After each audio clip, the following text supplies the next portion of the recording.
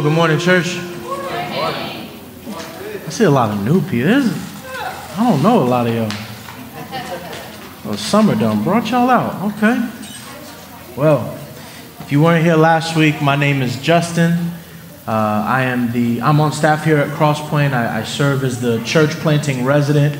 And basically what that means is that my wife, our three boys, we long for and desire to see the city of Orlando informed and transformed by the power of the gospel unto the glory of God. And we believe wholeheartedly that church planting is one of the best ways to see this vision become, this hope become a reality. And so that's what we've given our lives to. That's why we are here of our home church of 8 years to do this work. And so we have an invitation for you. And in the next 2 weeks, we're starting a community group in our home just south of the Hunters Creek area. And so if you are interested or maybe curious about what that means or even what church planting is, anything that we could, my wife and I, answer for you, we'll be hanging around the connections table for the next several weeks.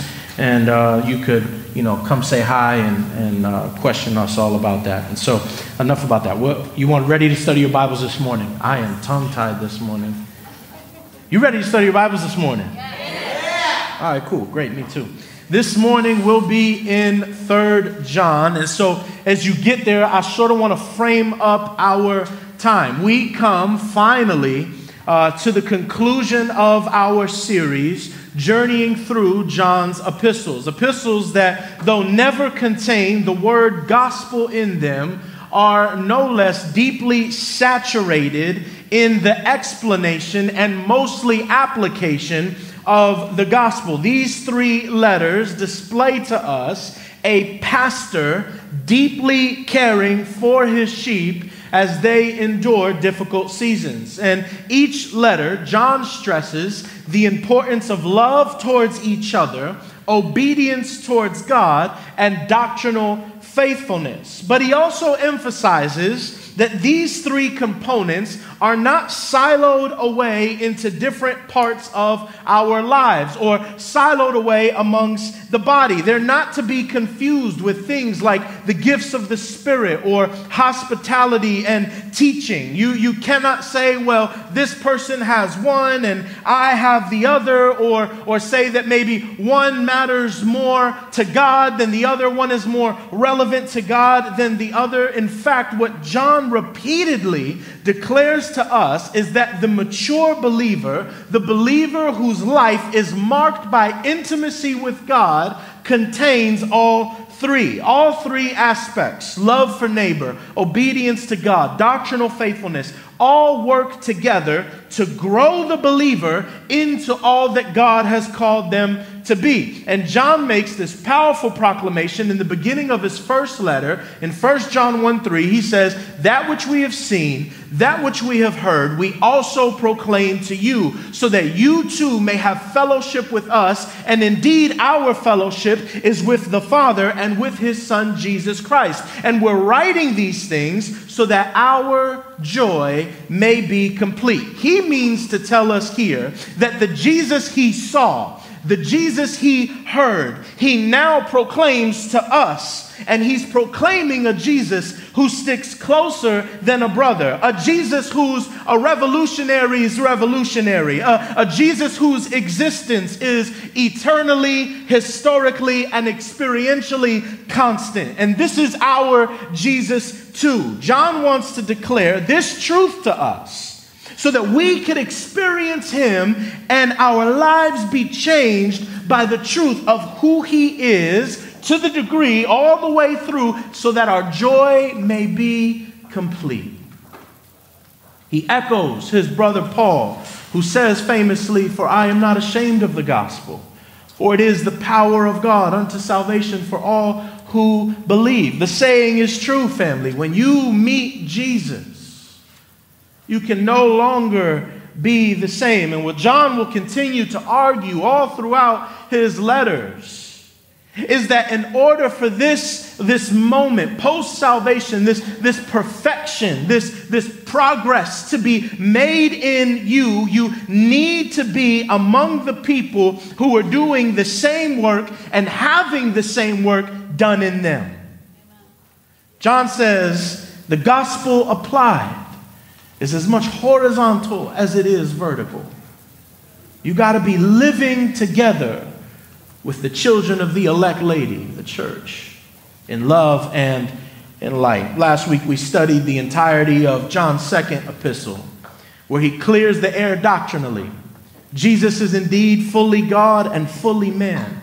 And he warns us of deceivers who would be among us, slowly confounding our kingdom perspective. John gives 2 orders for us to carry out: practice the truth and protect the truth. And we know from our study last week that we practice the truth by protecting the truth while being protected by the one who is the truth. Amen? Some of y'all weren't here last week. That's okay. That's Carol, right? Yeah, I know. But the letter that's before us this morning, I love you. The letter that's before us this morning differs from 2 John's letter in so many ways. This letter, John's third epistle, is something like a postcard. It's brief. It doesn't say too much. It's just 15 verses, short verses. It's a very specific letter addressed to a specific person concerning specific people that is now meant for the church in general to read and learn from. And here's what we know walking into this letter. We know that the external operation of the Christian is a reflection of the internal state of their heart. We also know that John cares very deeply about this truth. We know that this matters a great deal to him. And so John writes this letter making an assessment of 3 individuals' character, 3 personality tests, maybe. And in each one, we find some instruction. So I want to title our time together this morning, Character Counts. Character counts, as we look at 3 persons to which John addresses, and we see in their assessments a commendation, a condemnation, and a recommendation. A commendation, a condemnation, and a recommendation. Would you stand with me for the reading of God's word, and then would you pray for me as I pray for you as together we hear from God this morning. Hopefully I don't choke this week when I read. 3 John, we're going to read the entire letter. The elder, to the beloved Gaius, whom I love in truth.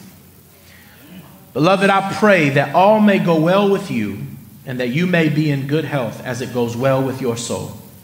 For I rejoiced greatly when the brothers came and testified to your truth, as indeed you are walking in the truth. I have no greater joy than to hear that my children are walking in the truth. Beloved, it is a faithful thing you do in all your efforts for these brothers, stranger as they are, who testified to your love before the church. You will do well to send them on their journey in a manner worthy of God. For they have gone out for the sake of the name, accepting nothing from the Gentiles. Therefore, we ought to support people like these, that they may be fellow workers for the truth. I have written something to the church, but Diotrephes, who likes to put himself first, does not acknowledge our authority. So if I come, I will bring up what he is doing, talking wicked nonsense against us. And not content with that, he refuses to welcome the brothers and also stops those who want to and puts them out of the church. Beloved, do not imitate evil, but imitate good.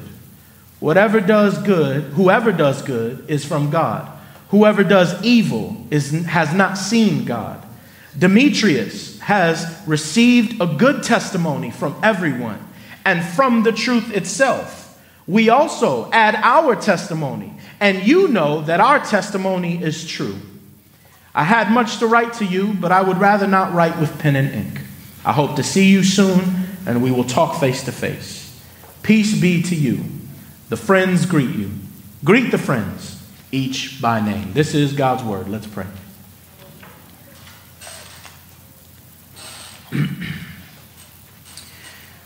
God, at this moment, and in every moment, we need you. We are needy, needy creatures. No matter our supposed independence, we are a people dependent on you. Father, this morning you have chosen this text for these people, including myself. May you gift us with ears to hear, hearts to receive, and hands that do your will. Father, may your word penetrate our hearts. May we, by your Spirit's power, be self-reflective, looking deeply and honestly at our state.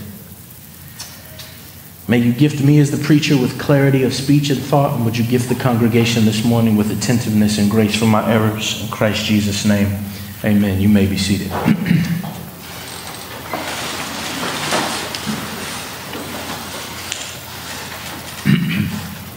On June 27th, 1940, Elliot Crawshay Williams was serving as Assistant Private Secretary to Winston Churchill when he wrote Mr. Churchill a letter concerning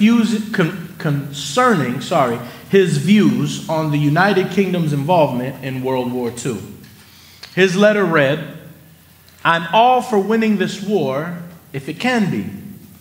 But it does not seem to me, and I know to others, that if and when an informed view of the situation shows that we've really not got a practical chance of actual ultimate victory, no question of prestige should stand in the way of our using our nuisance value while we have won to get the best peace terms possible." He goes on to write, "After losing many lives and much money, we shall merely find ourselves in the position of France or worse.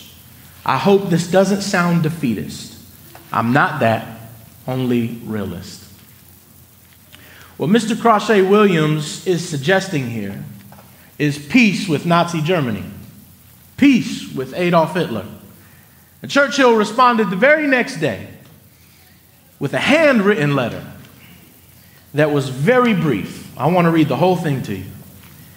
He says, "I am ashamed of you for writing such a letter. I return it to you to burn and to forget." That's a heck of a reply to get from your boss. "Here's this garbage letter you wrote me. I'm going to give it back to you. I want you to burn it, and let's never talk about this again." What does this have to do with 3 John? Well, John's letter, like Mr. Churchill's letter, is an assessment of someone's character.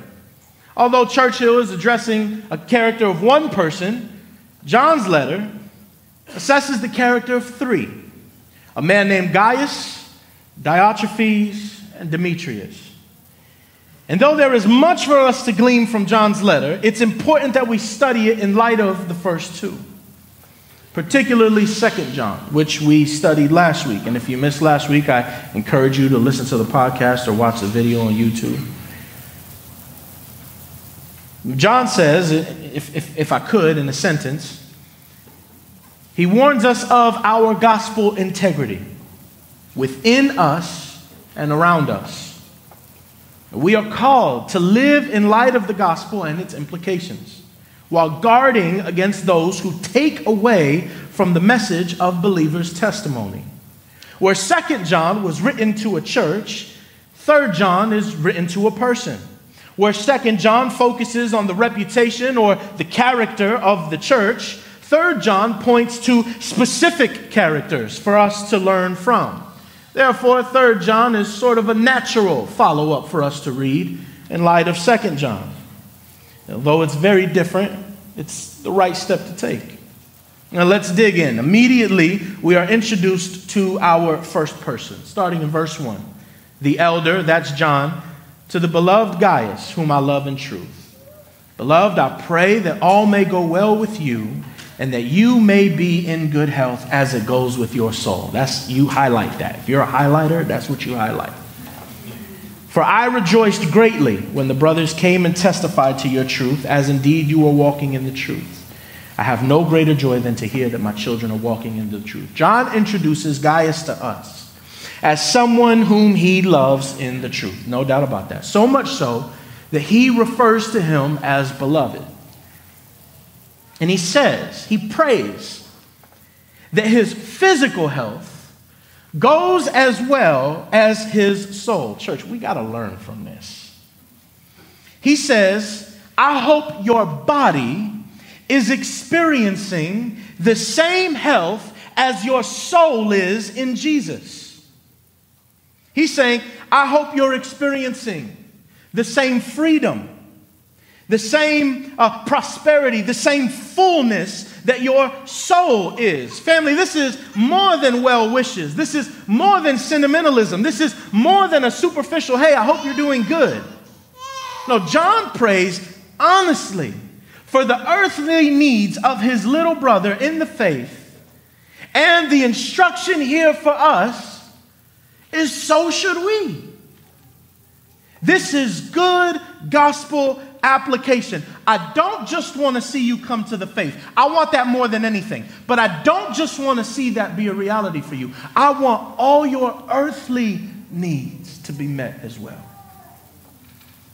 Family, in our pursuit to guard our theology, to protect all that the gospel actually is, may we not forget the call, the need to pray for and seek out each other's health in every way. Physical health, emotional health, financial health, mental health. I could spend my whole time on this verse, but I will say this and then we'll move on. Our external prosperity, our external health is important. It is. There's no doubt about it. You can't argue that. It is important, but it is no priority over our spiritual health.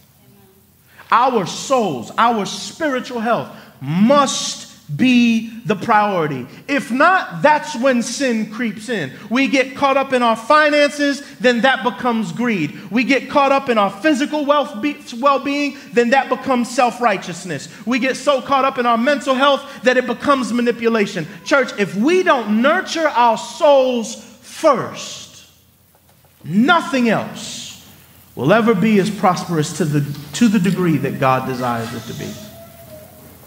After John's prayer, he writes a commendation for Gaius. And he does it for 3 reasons. And as God would have it, that this private commendation of Gaius' character is now made public for us to learn from. First, he says, I heard your testimony from others. You are the real deal. You are walking in the truth. That's the first reason, walking in the truth. I have no greater joy than to hear God's children walking in the truth. John makes clear to us, as eavesdroppers of this letter to Gaius, that objective truth and walking in the truth come together.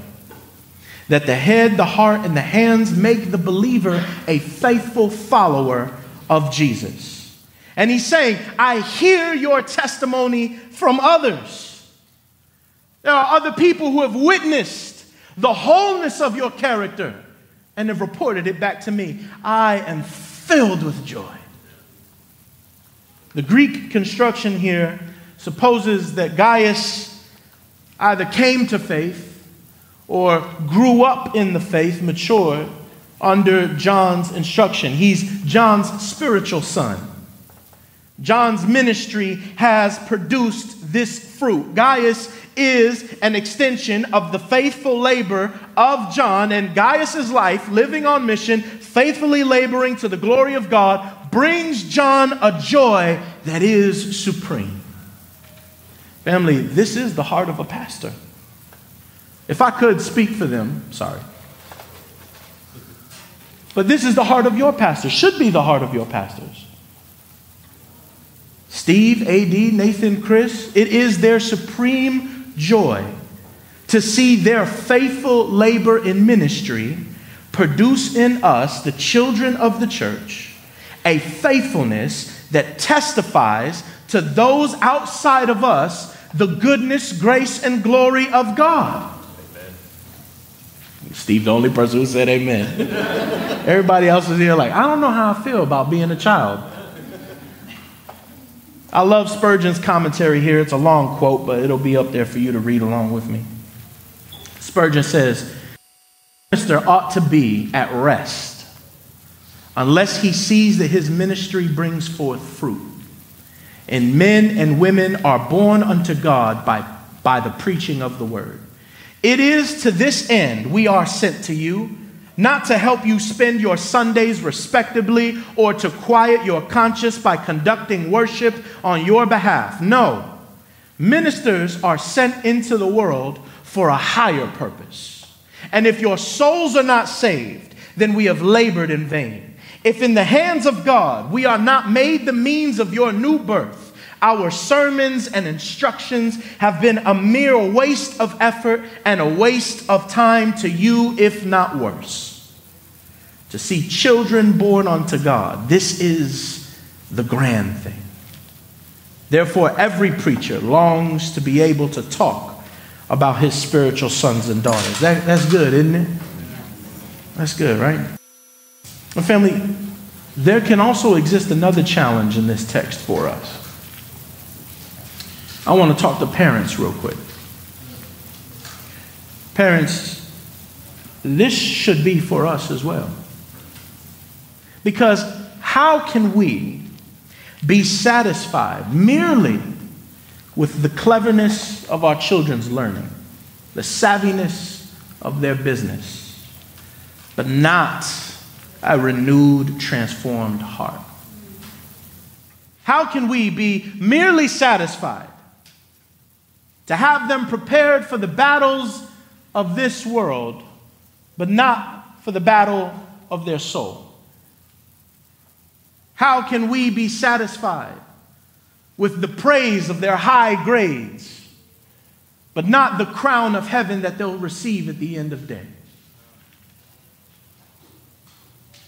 Their lively personalities with dead spirits, their wealth, their status, their ability, and not the fruits of the Spirit or the armor of God.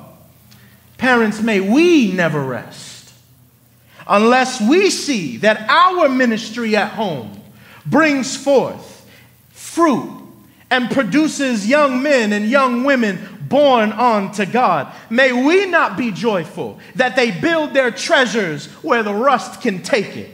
May we become unrelenting prayer warriors who never stop praying that our children's souls are saved and never stop guiding their hearts towards their King. And if you're sitting here with no children of your own, then I ask you to look around when they return from Sunday school and see all the little hearts available for spiritual adoption.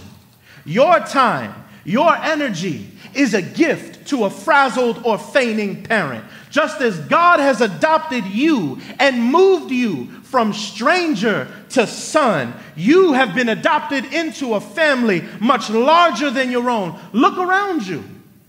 I lay a challenge before you. Pick a parent and call them this week and pray with them for their children's salvation. Pray with them for their steadfast faithfulness. I know the day that one of my 3 boys professes publicly that they hold their whole and complete trust in King Jesus. There's at least 3 young men in this room who can be glad of their faithful labor as they've encountered spiritual sons in the faith. We need more of this in this place. We need more adopted spiritual sons and daughters in this place. I'm halfway through my time and I ain't even through my first point yet. Look with me to verse 5. Beloved, it is a faithful thing you do in all your efforts for these brothers, strangers as they are, who testified to your love before the church. You will do well to send them on their journey in a worthy manner of God. For they have gone out for the sake of the name, accepting nothing from the Gentiles. Therefore, we ought to support people like these, that we may be fellow workers for the truth. The next two reasons why John writes his commendation for Gaius, he puts together. He commends his faithful service, that's 2, and his generous hospitality, that's 3. His faithful service and his generous hospitality toward other laborers and shepherds in the faith. Although they were strangers to him, not a part of his church, not from the area, he didn't know who they were, but he received them with gladness and kindness, serving them and meeting their needs as they went out and testified the gospel. And then what they did was also testify to Gaius' faithfulness towards them. Gaius acted towards these teachers of the word consistently with what he believed. In other words, what Gaius knew to be true informed how he was to behave. Let me put this in more context for you. In the first century, strangers were considered dangerous. You know, stranger danger? It was a real thing in the first century. People didn't travel as much or sightsee as we do. Their cities and their lands weren't overcrowded like ours. They couldn't just get up and take some mode of transportation to an entirely new town or city. That wasn't how it goes. Your day-to-day for the common person was almost always seeing the same people doing the same things at the same day of the week every day. You see what I'm saying? You knew everyone in your town and village. Okay? We don't have that same sort of like awareness of strangers. Because most of us in our job see hundreds, if not thousands of strangers every day. You know how I know that as a society, we're not really too concerned for strangers? You go to a theme park. You go to a theme park where on a good day, you've encountered hundreds of thousands. And if you're park hopping, millions of people. You trust them to make your food. You trust them to tell you where to go. You've trusted them to create a piece of metal that you will strap yourself to with other strangers to go 80 miles an hour in 80 different directions in a span of 30 seconds, and then when you get off, you'll trust a whole new set of strangers to get on that same ride with you.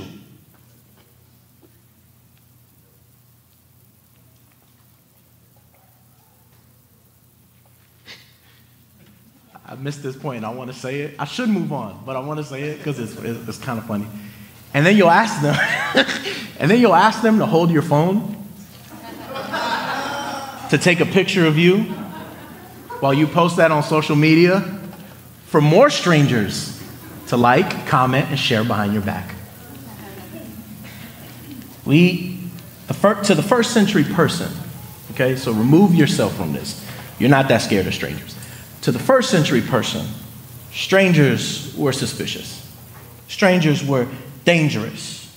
They could not enter a town or city unless someone who was vetted, someone who the town or city admired, vouched for them.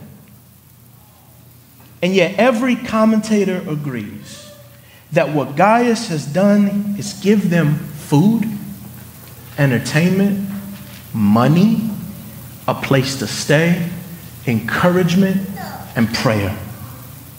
And in this, John says Gaius has honored God, Gaius has honored the gospel, and Gaius has honored John as his spiritual father.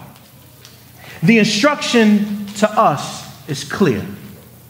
Faithfully serve and generously minister to the ministers of the gospel. These strangers were Christian brothers and sisters who deserve to be treated in a Christian manner, and that's exactly what Gaius did. And there's something else for us to learn here. John gives us 3 reasons why we should help those whom God has called and sent out. I'll try to be quick about this. First, they set out for the sake of the name. This is the only time Jesus is mentioned in this letter, and it's because it's his name that ministers take to the nations, not their own. It is his gospel that we proclaim, not our own. Be weary of anyone, any minister or missionary, local or abroad, who carries within themselves a desire to preach their name to fame. Second, they accepted nothing from pagans or unbelievers. This is an important one. These ministers did not attempt to finance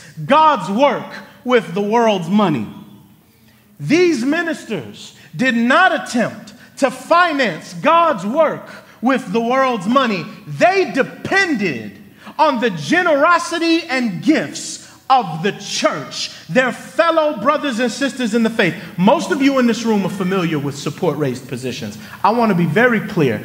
My wife and I are a support-raised family, so we got a little bit of skin in the game. That's why I'm a little passionate about this. But I'm going to confess to you, I know, you know what I'm saying? We got a good relationship. But most of you are familiar with this. And this point is as much for us to receive as it is for the church to hear. We, support-raised ministers, should strongly consider who and why we ask support from, as well as the church should strongly consider who and why their generosity goes to and what for. I'll tell you something, I'll take a little risk. I find it odd, not sinful, but odd, when a Christian will say, well, we support small businesses. And don't get me wrong, that you should. That is a good concept. You should. Many small business owners here today, we should be supporting them. And yet you do not support a missionary or a minister of the gospel. I find that a little weird. That's just me. Not sin, not calling it sin. But I'll die on this hill. Ministers and missionaries should be supported by their brothers and sisters in the faith. They should be. Because it is the calling of God for the minister, and it is the calling of God to the giver.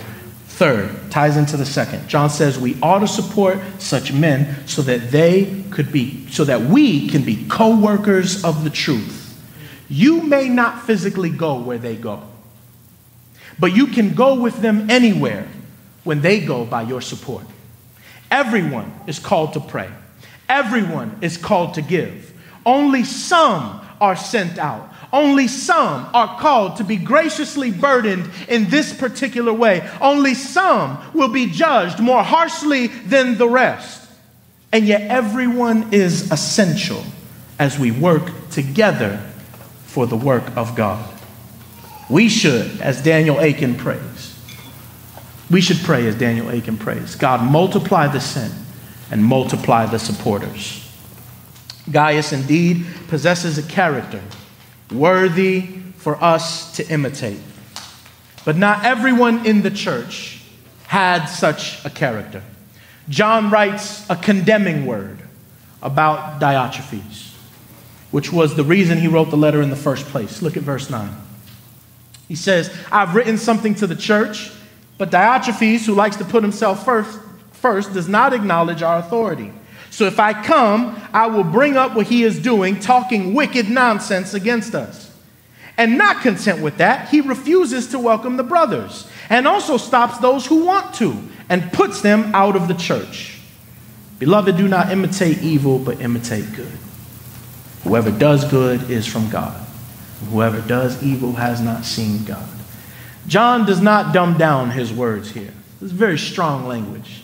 He's taken serious issue with Diotrephes' actions and words. Diotrephes had a harmful and destructive agenda. He wanted to be the head, the boss in the church. He was selfish, only loving himself and not others. And he led with perverted ambition and a dominating spirit. He was the opposite to John and Gaius, creating the very thing God hates, discord among the body of believers, undeserved, unnecessary disunity. And John cannot let that go unaddressed. Because of Diotrephes, people are rejecting the truth. They are turning away from the teachings of John. Because of Diotrephes, there is an unwelcoming spirit among the body, not accepting others who wish to join the household of faith. This is the work of Satan. Satan is the great divider. He seeks always to create disunity among the people of God. The Bible is full, both in the Old and New Testament, of directives and encouragement to maintain unity, togetherness, bonds between us. We are supposed to be tight-knit, always striving together for singularity of purpose. That's what unity is. It is the many operating as one for the goal. If I could put it to you like this, the NBA playoffs are currently on. No? Okay, that's fine. And we're very close to the finals. What the finals are is when two teams make it to the end. It's the final. And they play in a best of 7 series. So first to 4. You following? I hope you guys. I hope so. Each team may have its leader or leaders. But to rely on them to do everything will only get you so far. Particularly if there's a toxic leader. You can look at the Philadelphia 76ers. No basketball fans. I'm preaching to the wrong people. But reaching the end, receiving recognition for all your faithful labor, all season and all off season, goes only to the team that was united all year long. They weren't perfect. They had conflict. They had injury. They had distractions. But what counts is seeing the end together. That's usually the team who wins it all. See, when you have a guy like Diotrephes leading the charge, you don't make it to the end. And John says, hold up, y'all. Before we keep going, we need to address this. This cannot be ignored. This man is causing strife and conflict. This man is not loving the body. John has written a letter to the church and it hasn't been received. So John is writing to someone who he can count on. John is writing to someone whose reputation is worthy enough and trusted enough to speak out. He is a trusted name in the household. Church, we need to be able to address among ourselves those who would take away from the body, those who operate only in self-interest and self-protection, those who gatekeep the truth and the truth of God in exchange for their own narrative, who prop themselves up and their convictions instead of what's good for the church. John says when such a person is in power, when such a person is in charge, only a person with good reputation and with good character can be trusted to speak out on behalf of righteousness. And John is saying, Gaius, you're my guy. Gaius, you're my guy. And then John gives us 4 reasons why Diotrephes should be condemned. 1, prideful ambition. Diotrephes puts himself first. He's number 1, the captain of the ship, the boss, the CEO, the head of the table, and the main attraction. Diotrephes assumes a place only meant for Jesus. As Colossians 1:18 says, Jesus is to have first place in everything. I mean, this is a warning of pride, be it for the leader or layman, guest or gospel partner. Do not be driven by prideful ambition. Gaius's only ambition was to see the gospel go forth. Diotrephes to be head of the church. 2nd, domineering arrogance. Diotrephes wouldn't receive John or his missionaries. Diotrephes wanted to exercise authority in the church, and his ego couldn't allow room for other teachers or other preachers or other influencers. And because of this, the church had been in rebellion, not acknowledging any other authority, including John's, who saw Jesus, heard Jesus, saw him crucified, visited the empty tomb, and walked with the risen Christ, where Gaius served in humility, offering all he could to fellow laborers of the gospel. Diotrephes did all he could to prop himself out and keep everyone else out. The third, slanderous speech. Diotrephes spoke wicked nonsense against John and his missionaries. The Greek here literally is bringing false charges against us with evil words.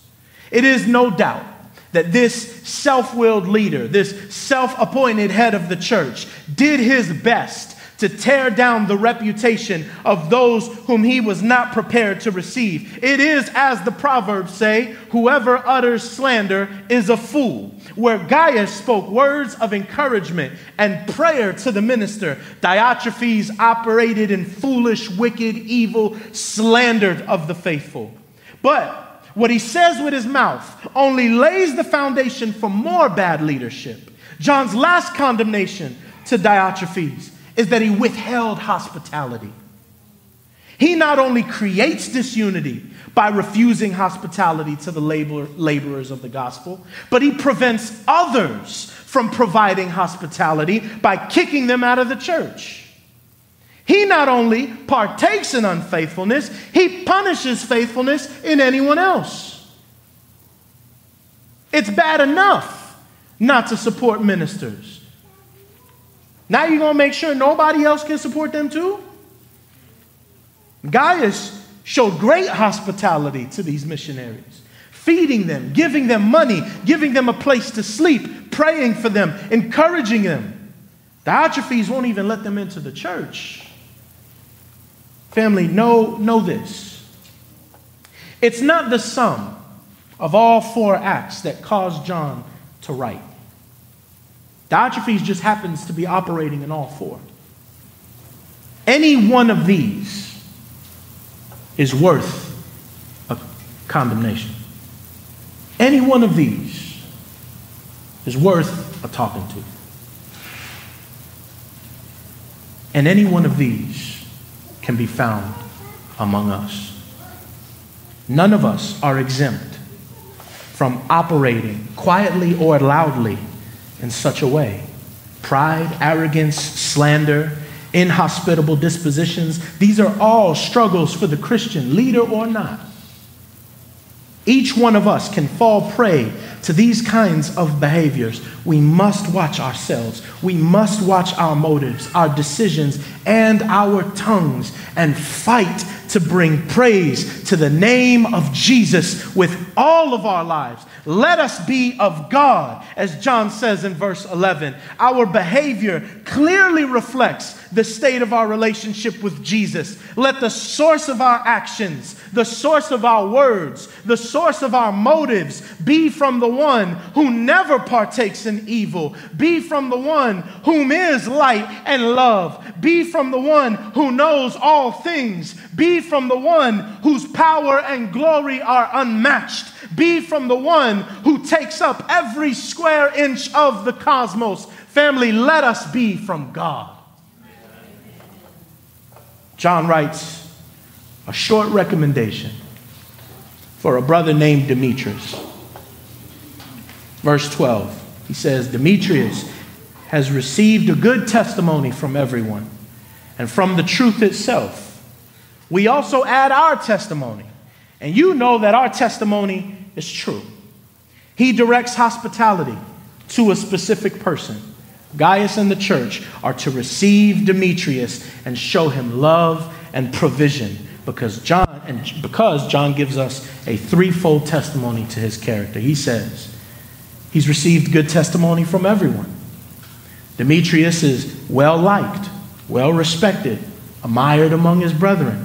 People got nothing bad to say about him. He says he's received testimony from the truth itself. All John means here is that Demetrius walks, like Gaius, in the truth. These are thorough brothers, the real deal. He takes seriously the call to live in a manner worthy of the gospel he received. And lastly, John adds a personal touch. He says, I recommend him so much, I put my own testimony on the line for him. And you know that my testimony is true. John co-signs for Demetrius, vouches for him to be received by Gaius and the church, to be supported by them, to be encouraged by them, to be uplifted by them, to have his needs met by them. I want to close with two questions and a fourth character assessment. My first question is this: could we receive the same recommendation as Demetrius? Could you? Are you so intimately connected to Jesus and intimately connected to the family of faith here that someone would write this recommendation for you? Second question is, could we be trusted as a body and as individuals to receive someone in the same way? Could we not only just trust the institution of the church who has a benevolence budget and, we all pitch in to meet a need? That's not what the text is saying. John told Gaius, you take Demetrius. You take him. Remember, this is a personal letter. This wasn't addressed to the church. Family, is it the same for us? Is it the same for you? We've been given much to consider and address within our own selves using the reputation of these three men. But there is, in this letter, a fourth reputation of character. A character so good that it is the very foundation upon which John, Gaius, and Demetrius have built theirs on. Did you catch it? Did you catch it? Did you notice it? When you read this letter, did you find him? I'll tell you who he is. His name is Jesus Christ of Nazareth. And his character is what happens when majesty meets humility, when justice meets mercy, when love meets grace. He's Adam without the fall. He's Noah without the drink. He's Abraham without the doubt. He's Jacob without the favoritism. He's Moses without the anger. Can I keep going, y'all? No? Okay. Yeah. He's Samson without the rule breaking. He's more faithful than Boaz and a better king than David. He's more of a protector than Jonathan, and he's wiser than Solomon. He's more dead than Elijah, but he's also more alive than him too. He's Hezekiah's counselor. He reigned longer than Nebuchadnezzar and chronicled it all for us to see. He's a better priest than Ezra, a better layman than Nehemiah. He's more major than the major prophets and meeker than the minor ones too. And even though he was silent for 400 years, he never stopped working. And his cousin declared his coming. He is the Father inaugurated, the Holy Spirit consummated, crucified, died, and alive again, seated at the right hand of the Father. And when he comes back, he's coming as a judge. And we'll stand before him and we will say, like John, like Gaius, like Demetrius, his character counts for me because he was commended by the Father. There's no condemnation in me. So I recommend him to you. Stand with me and worship.